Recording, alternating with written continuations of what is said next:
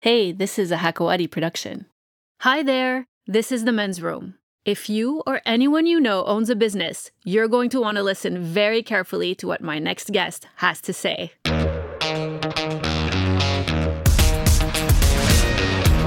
COVID-19 has been really tough on everyone. We're all worried and uncertain about what comes next, and we all feel disoriented in every possible way. But businesses are really in the eye of the storm. Most businesses are simply shut down right now. And even if your brand sells products online, any product at all, no one is really buying. And the truth is, it kind of feels weird to sell right now. Everyone is talking about this, including people like Tony Robbins. To help us all navigate this a bit better, I have on the show today a really smart guy called Nelio Leone. Nelio is a growth marketer who was the director of brand and organic growth at Careem until it got bought out by Uber for $3.1 billion last March. Since then, he's helped a couple of friends in Dubai grow a laundry service that eventually secured multi-million Series B funding. And now he has his own growth marketing agency called Urban Monks, which helps entrepreneurs find smart angles to grow their company, get noticed by new customers and new investors, of course, and to increase their revenue. I recently heard him on a Magnet webinar talking about degrowth and how businesses should manage marketing during this coronavirus crisis. And I think you'll find much of his advice very useful and very enlightening. Hi, Nelio. Hi. It's great to have you. Thank you. Thank you very much for having me. It's a pleasure. It's our pleasure. So I've heard you talking about how businesses should be riding this wave during this crisis. What do you mean by ride the wave? So it's not really like riding the wave, but how to pretty much cope with this whole situation that is going on right now. Because basically what this crisis is doing is just accelerating trends that were already existing there before. It's not really creating any real new radical dynamics, at least not on the long term. Maybe in the short term, yes, everybody's going to be stuck at home, etc. But on the long term, what we'll probably see is that simply all the trends that we had before the crisis, so remote work, more reliance on e-commerce, and most of all of these trends that we saw before the COVID-19 that were just like maybe initial trends or they were adopted by the early adopters. Now it's just going to be available for the late majority. So everybody is going to think remote work. Everybody's going to think e-commerce. The venture capitalist mentality is probably going to shift from that growth at all costs to profitability. So I don't think there's going to be nothing radically new. It's just that all the conversation that were in the background before, they're going to be on the main stage now. I think this is what the crisis is doing. And so basically, it's not really about how you can take advantage of this crisis, but like every other crisis, it's pretty much like a huge wave that comes out of nowhere. And there are people that, they get wiped out by the wave. It's like a monster wave. They get wiped out and it hurts and some business will disappear. And there are other businesses that actually they get their surf of their lives. In 2008, there's a lot of different companies that not only started to work really well, but they really thrived and they set the pace for a complete new economy. So it's going to be a very interesting time, I think. Which companies are you referring to? So if you think about it, right, during this whole during the 2008 recession, that's when Airbnb started really picking up massively. That's where all those players started to really sink in to a next level. Uber, that's when Uber really started to pick up massively, especially in the States, and then worldwide was more around like 2013. So what I'm just saying is that all those companies that now are IPO or in their way to IPO and that were majorly venture capitalist subsidized back then, that's when they found like the best fertile ground to grow and to really become much stronger. So yeah, with crisis, it also opportunities arise. This is pretty much what I'm saying. So, but in terms of marketing, should companies and businesses be selling right now? or trying to sell? So it depends. It's very hard to generalize because there's not like just one rule that fits all scenarios. Because first of all, it depends on industry, right? So if you just check now, and I think Uber Suggest, they did an amazing report on what industries are getting really impacted and what industries are actually seeing a big spike. And you'll actually see that, for instance, media companies and telecoms, they're going up to the roof right now. Why? Because people are stuck at home and we're all in browsing mode and we're all consuming media or content in any sort of form from any type of media, whether that is TV, whether that is social media, whatever that is. Right now, the consumption of media is huge. But in other industries, like for instance, the travel industry, where we went from what I think it was like around 200,000 flights, daily flights, to less than 20,000 a day right now. So, I mean, that really sets the pace of now we're like pretty much operating at 10% of what we were operating in in pre-COVID-19 in the airline industry. So you'll see that there's always going to be winners and losers. And like any huge recessions or any huge crisis that hit the fan, basically what is very important is not really how you try and catch this crisis or try to.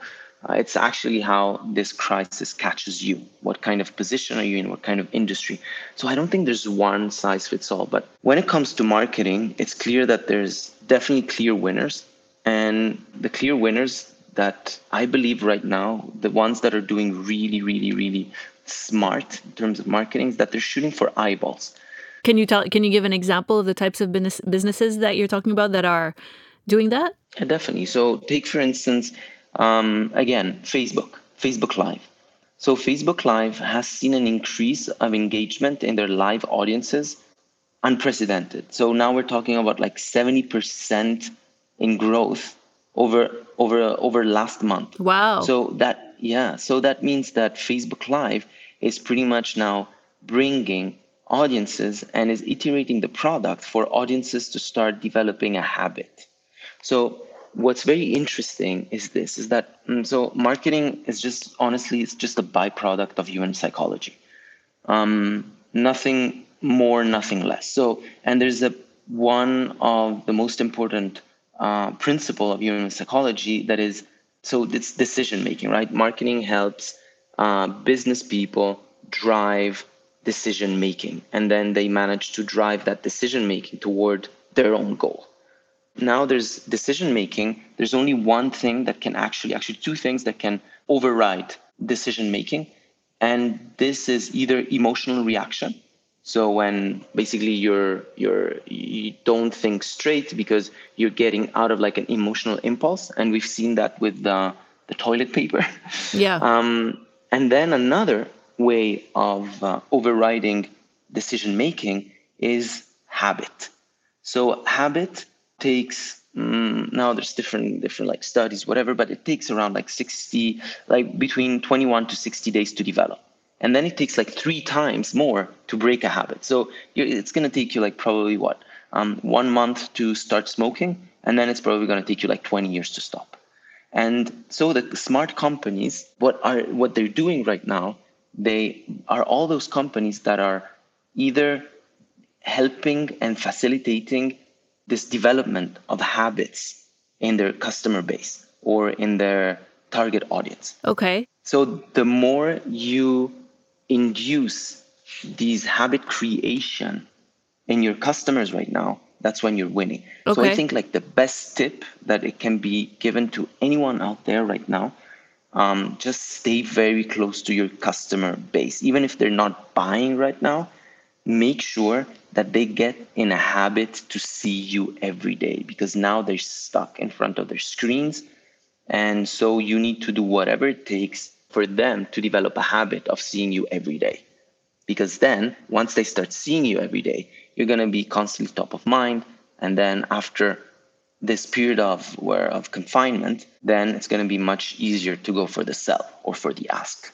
You talked about in the webinar that I watched where you were talking about this, you talked about being in entertainment mode. What exactly do you mean by that? Because it's not the selling mode. Can you give me an example of what you mean? Yeah, sure. So let's say, for instance, so I'll just give you some data that I just got from different sources. So across all industries right now, when you're looking at the performance marketing index, so performance marketing just gives you pretty much what is happening in terms of cost of acquisition. So yesterday, for me to acquire you as a customer, for you to consume my product and become my customer, I would spend $1. Today, because of this whole COVID-19, people are clinging to cash. And so it's going to take me more effort, so more time and more money for you to become my customer. So the increase in the CAC, cost of acquisition, is by 50%. It's historical. It's never, like, very rarely you see this across all industries. This is a average across all industries. So some industries is like silly stupid, some others, but like this is the average. So imagine if yesterday I was able to get you for $1, now it's going to be $1.50. However, on the other side, what's very interesting is that the CPM that measures the cost of impression has dropped by 30%. So that tells you two things. It tells you that basically now with 30% less, you can get your product or your brand or whatever that is in front of people, but these people, they're not willing to buy.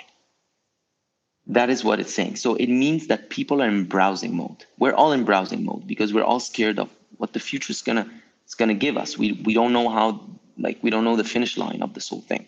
We don't know if we're gonna lose our job, if we're still gonna have clients. Nobody really knows. So people are not spending. However, people are browsing a lot. So now it's gonna cost you much less for you to be discovered, for you to entertain people. And the most interesting thing is that now you have all of their attention because, well, we're all stuck in front of screens pretty much like all day, every day. So now their attention costs less and it costs you less to be out there, to be in front of them. So you can't be the bottom line of this is that you can't be in sales mode right now. You need to entertain your customer. You need to provide value. You need to make them feel your presence. You need to be there, but you can't ask for a sell. Okay. Some of the stuff that you're talking about doesn't necessarily resonate with people who are not that familiar with that kind of data. Meaning, for example, if you're a small business and you have your own in-house person doing marketing, they're already there getting paid or whatever. How does the price of acquisition of or whatever change? So that sure. Does what you're talking about apply to these small businesses that applies to everyone that are selling let's say jewelry or let's say consignment luxury, which are things that are often online? Yeah. It really applies to everyone. It simply means, in bare words, it simply means that if yesterday I could acquire customers for cheaper, now it's going to cost me much more. So I'm going to spend much more in Facebook ads if I want those Facebook ads to drive sales. However, if I play it smart and I don't shoot, so basically I don't optimize my ads for sales, I just optimize my ads for awareness or for reach or for the top of mind, then in that case, I would be spending less, but I still be capturing a lot of eyeballs. So I would still be top of mind. Okay. So to be clear, you're talking about basically promoted content and advertising. Yeah, exactly. But I know that at Urban Monks, you guys don't focus a lot on social media. But still, most people that are launching small businesses feel like this is the media that they need to really harness in order to grow their business. They need to be successful at it. Do you have a different perspective on this? Yeah, so social media has two parts, right? So there is one part that is what we call organic. So the organic approach is, let's say I have a page and I have my social media calendar and I just put my post there and then I got a couple of likes, a couple of people, they go on my page and they just see that content is there. However, there is another aspect of social media that is paid media. It's the paid social media. So when you go on Facebook, you would have to open a business account. And then basically on your ads manager, you can start by filing in your credit card, you can start running ads, running advertisement. Sure. And those ads will bring you direct, like they're going to bring you sales. And why? Because it goes out of your organic reach, of the simple reach that you can get by just posting your content calendar on your page. It's just your cost that you're paying to Facebook for Facebook to share Sure. your ads to all sort of people that are interested in the category that you're targeting.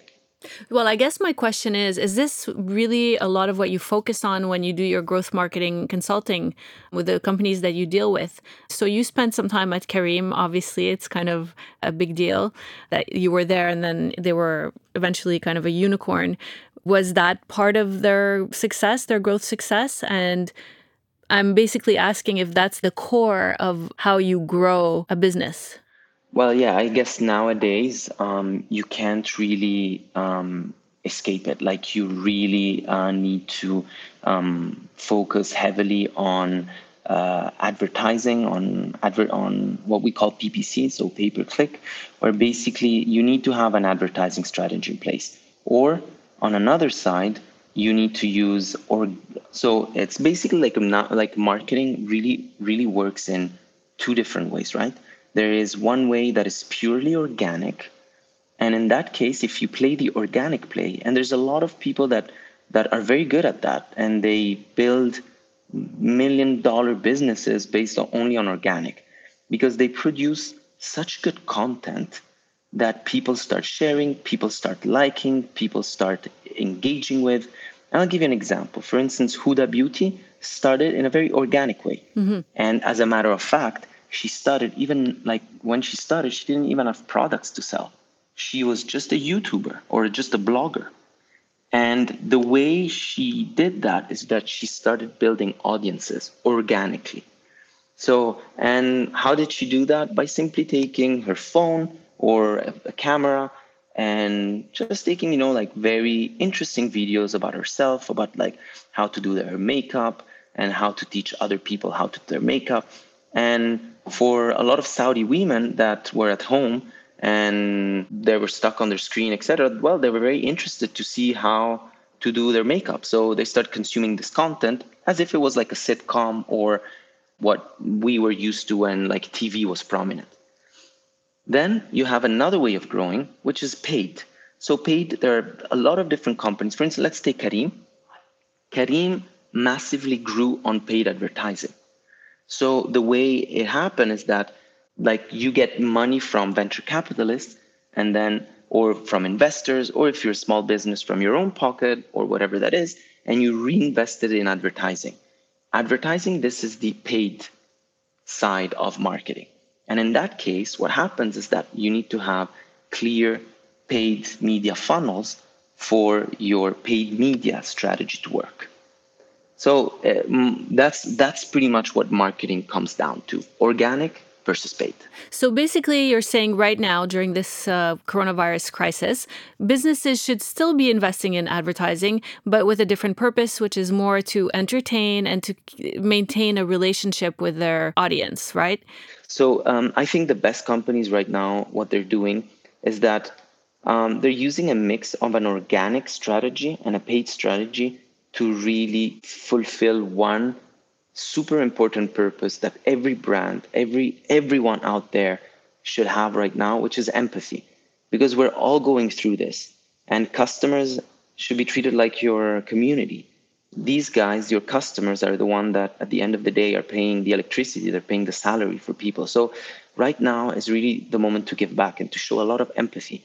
So if I this is what I tell all my clients right now, and these are the marketing strategies that we're putting together, where we leverage a mix of organic and paid. So we create very strong organic content, and then we boost it with a paid strategy. But the end line is that we really use empathy as our general umbrella.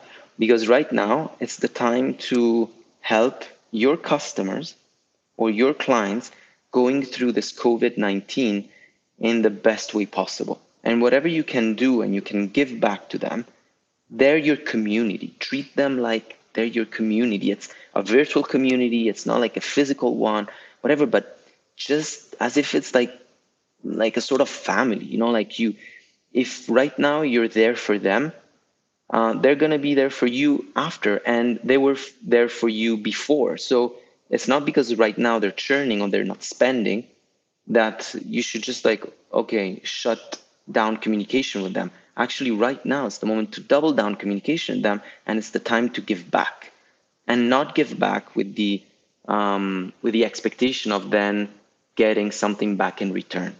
It's really more about being there for them, because at the end of the day, building a business and marketing especially comes down to one thing, which is building and curating healthy long-term relationships. Yeah, that makes a lot of sense. So a lot of people believe that the world is changed forever with, how massive this is affecting like the whole planet, and that things will never really go back to the way they were before.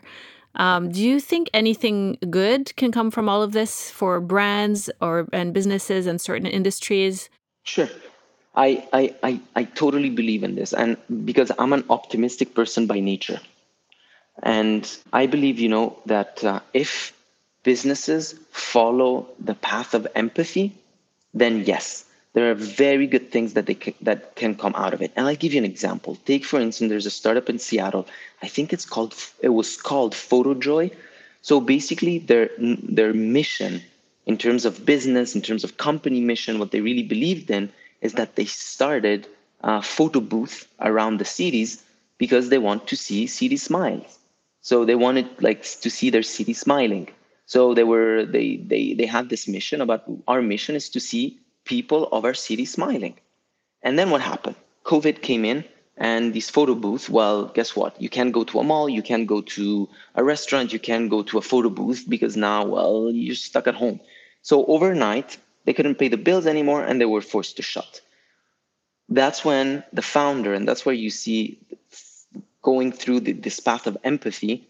So instead of just saying, okay, yeah, my business and me and why, and or trying to sell masks online for triple the price, instead of doing all of that, he started empathizing to what other business owners were feeling. And then he realized that actually he was not the only one in that situation, that there were a lot of other people in that situation, a lot of other local business owners that were getting wiped out because of this COVID-19.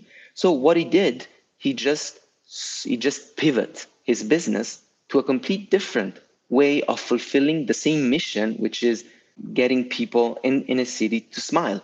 And he started something, I don't remember the name, I think it's called smilingcity.com, where basically he is creating gift box that you can pay for a subscription per month, where you're receiving all the, a different compilation of different products of businesses that are being wiped out in your city. And this went viral overnight because then some influencers picked it up and everybody, and basically what he was doing is like is a social enterprise, basically, almost a social enterprise. He was just facilitating. He said, listen, we have a database of a lot of customers, and you have a database of a lot of customers. Why don't we all join forces? Mm-hmm. And we put all these different products from,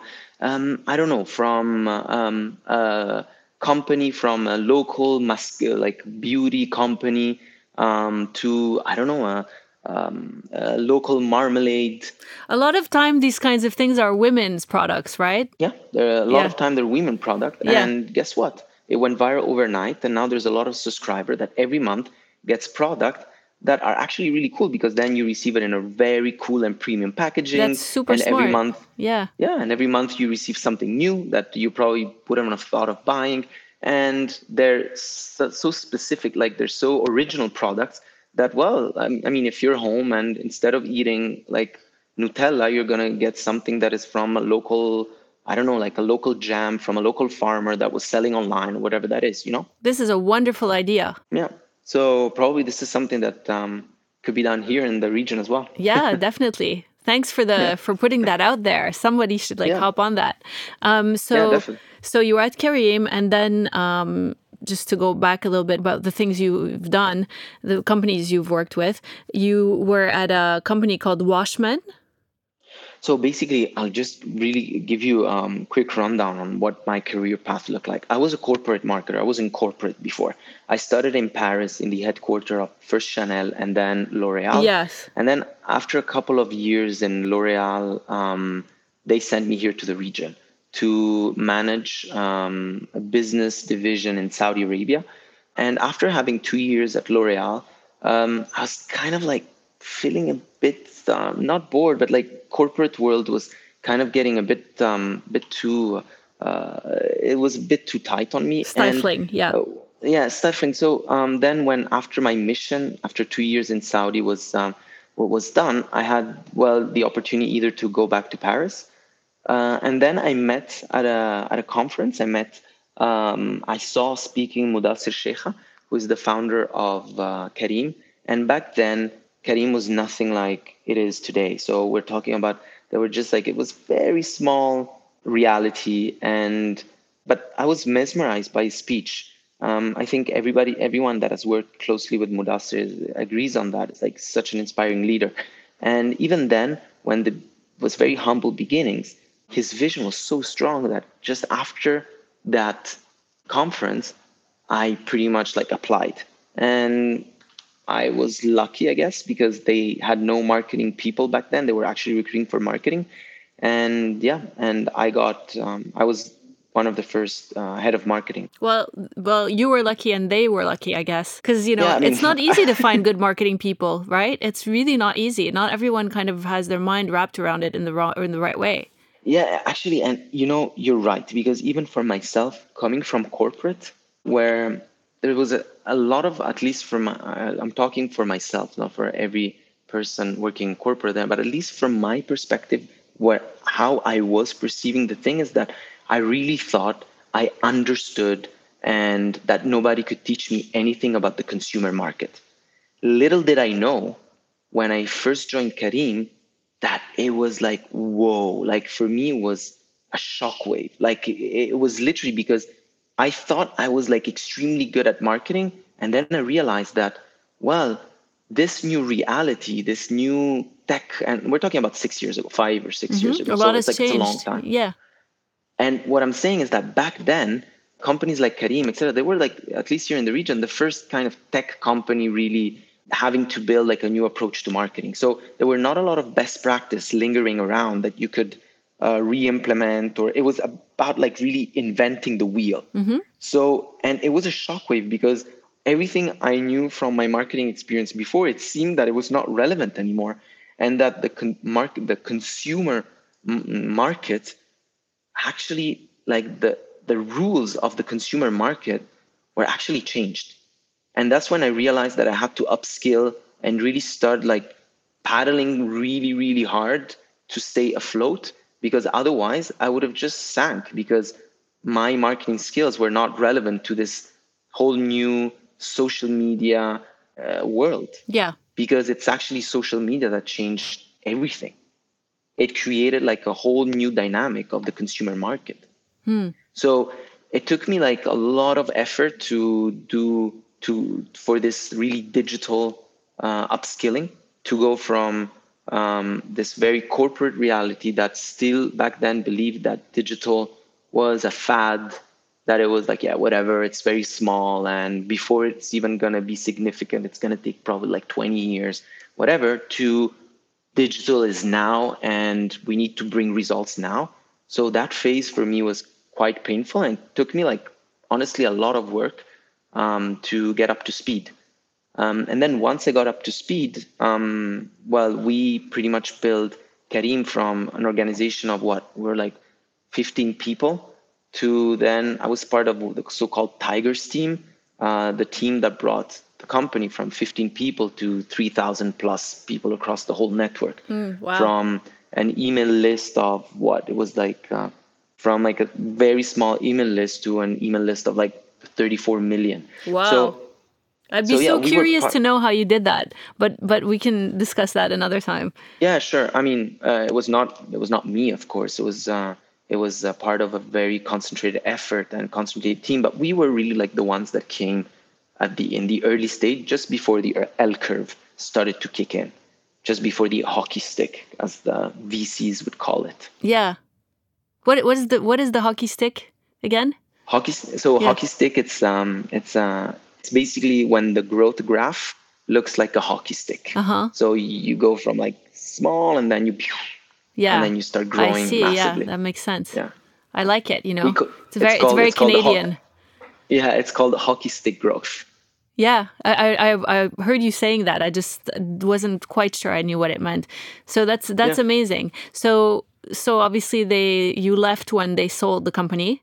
So I left quite before, Okay. to be honest, because simply because I was exhausted. I was literally exhausted. Like, working 2 years for in a reality like Kareem was like probably working, I don't know, 5 years in investment banking, because it was like we put out like the best work. Probably each of us put out the best work we probably ever had, and it was simply exhausting, because imagine a growth rate where your team from one day to the other is just like, it goes from 3 people to like 17 people, and then from 17 you go to like 70 people, and then so it just like Mm-hmm. it's an extreme sport that takes a huge toll on you, mentally and physically. So after 2 years, and I know very few people that stayed more than 2 years at Kareem. They're very rare, but there are.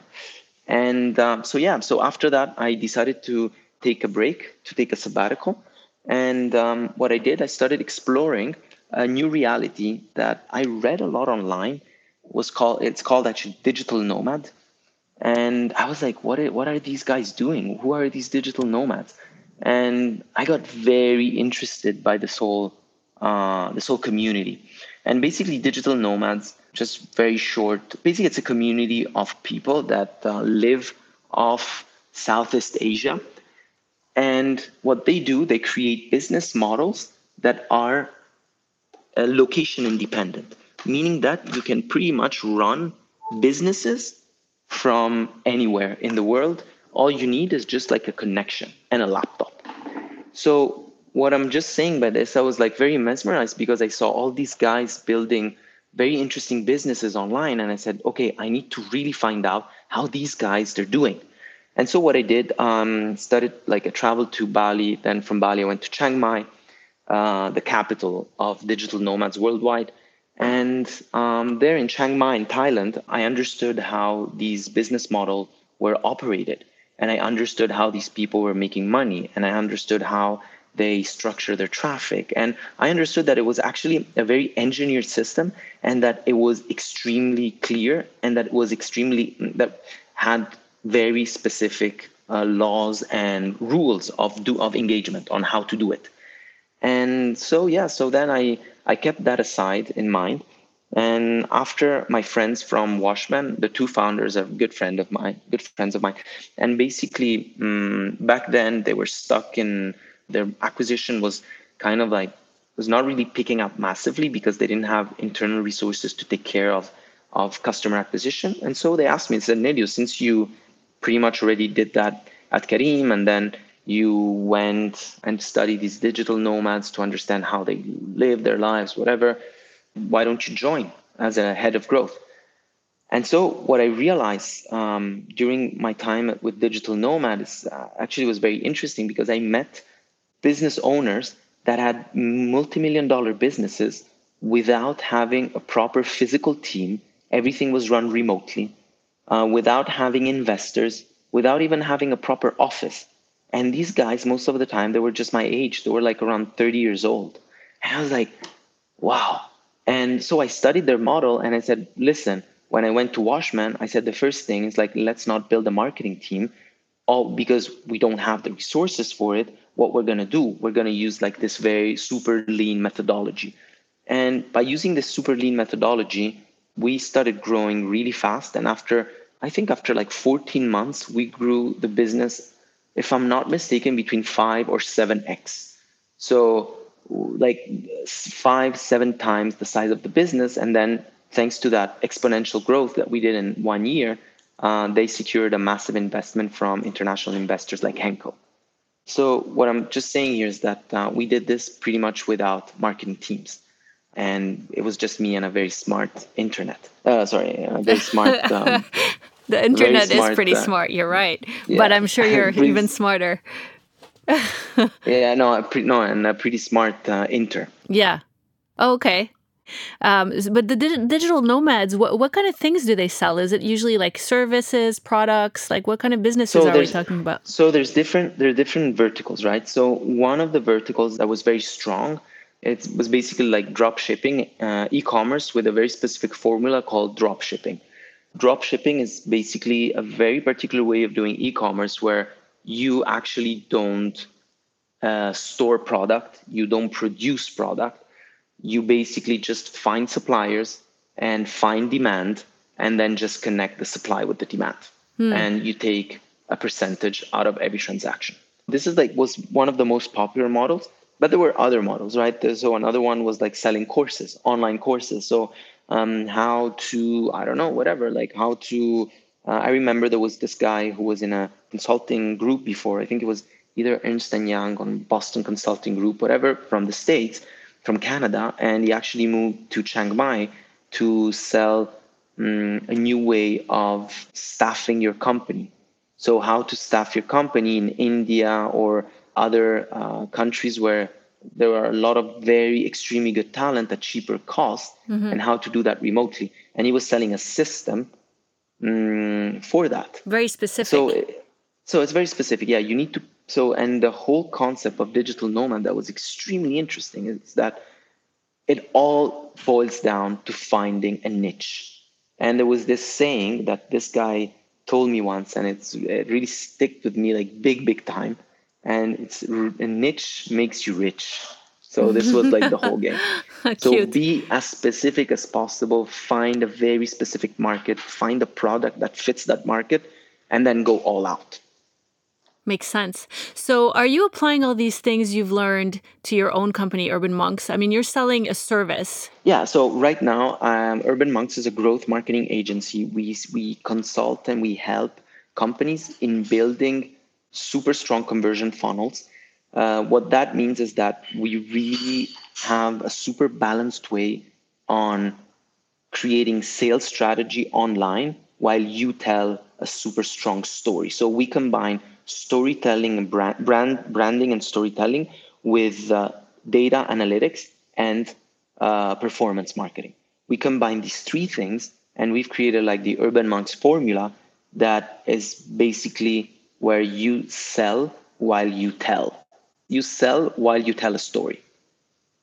Nice. And it works like a charm. We have more than 14 case studies with very strong results. So it's a methodology that really works. It's very specific, and there are very few clients that understand it. That's why it's never going to become like a multi-billion-dollar business. It stays like a niche business, which is exactly the digital nomad kind of strategy. Can you mention any of the companies that you're working with? Yeah, so we work with like a complete different array of companies.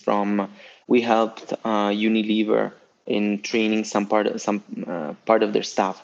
We helped back then Fetcher in really understanding their how to pivot their strategy. We worked with other companies like right now the Camel Soap Factory. We worked with Nudewear that was then recently acquired by Huda Beauty. We worked with Shalhoub with a couple of projects.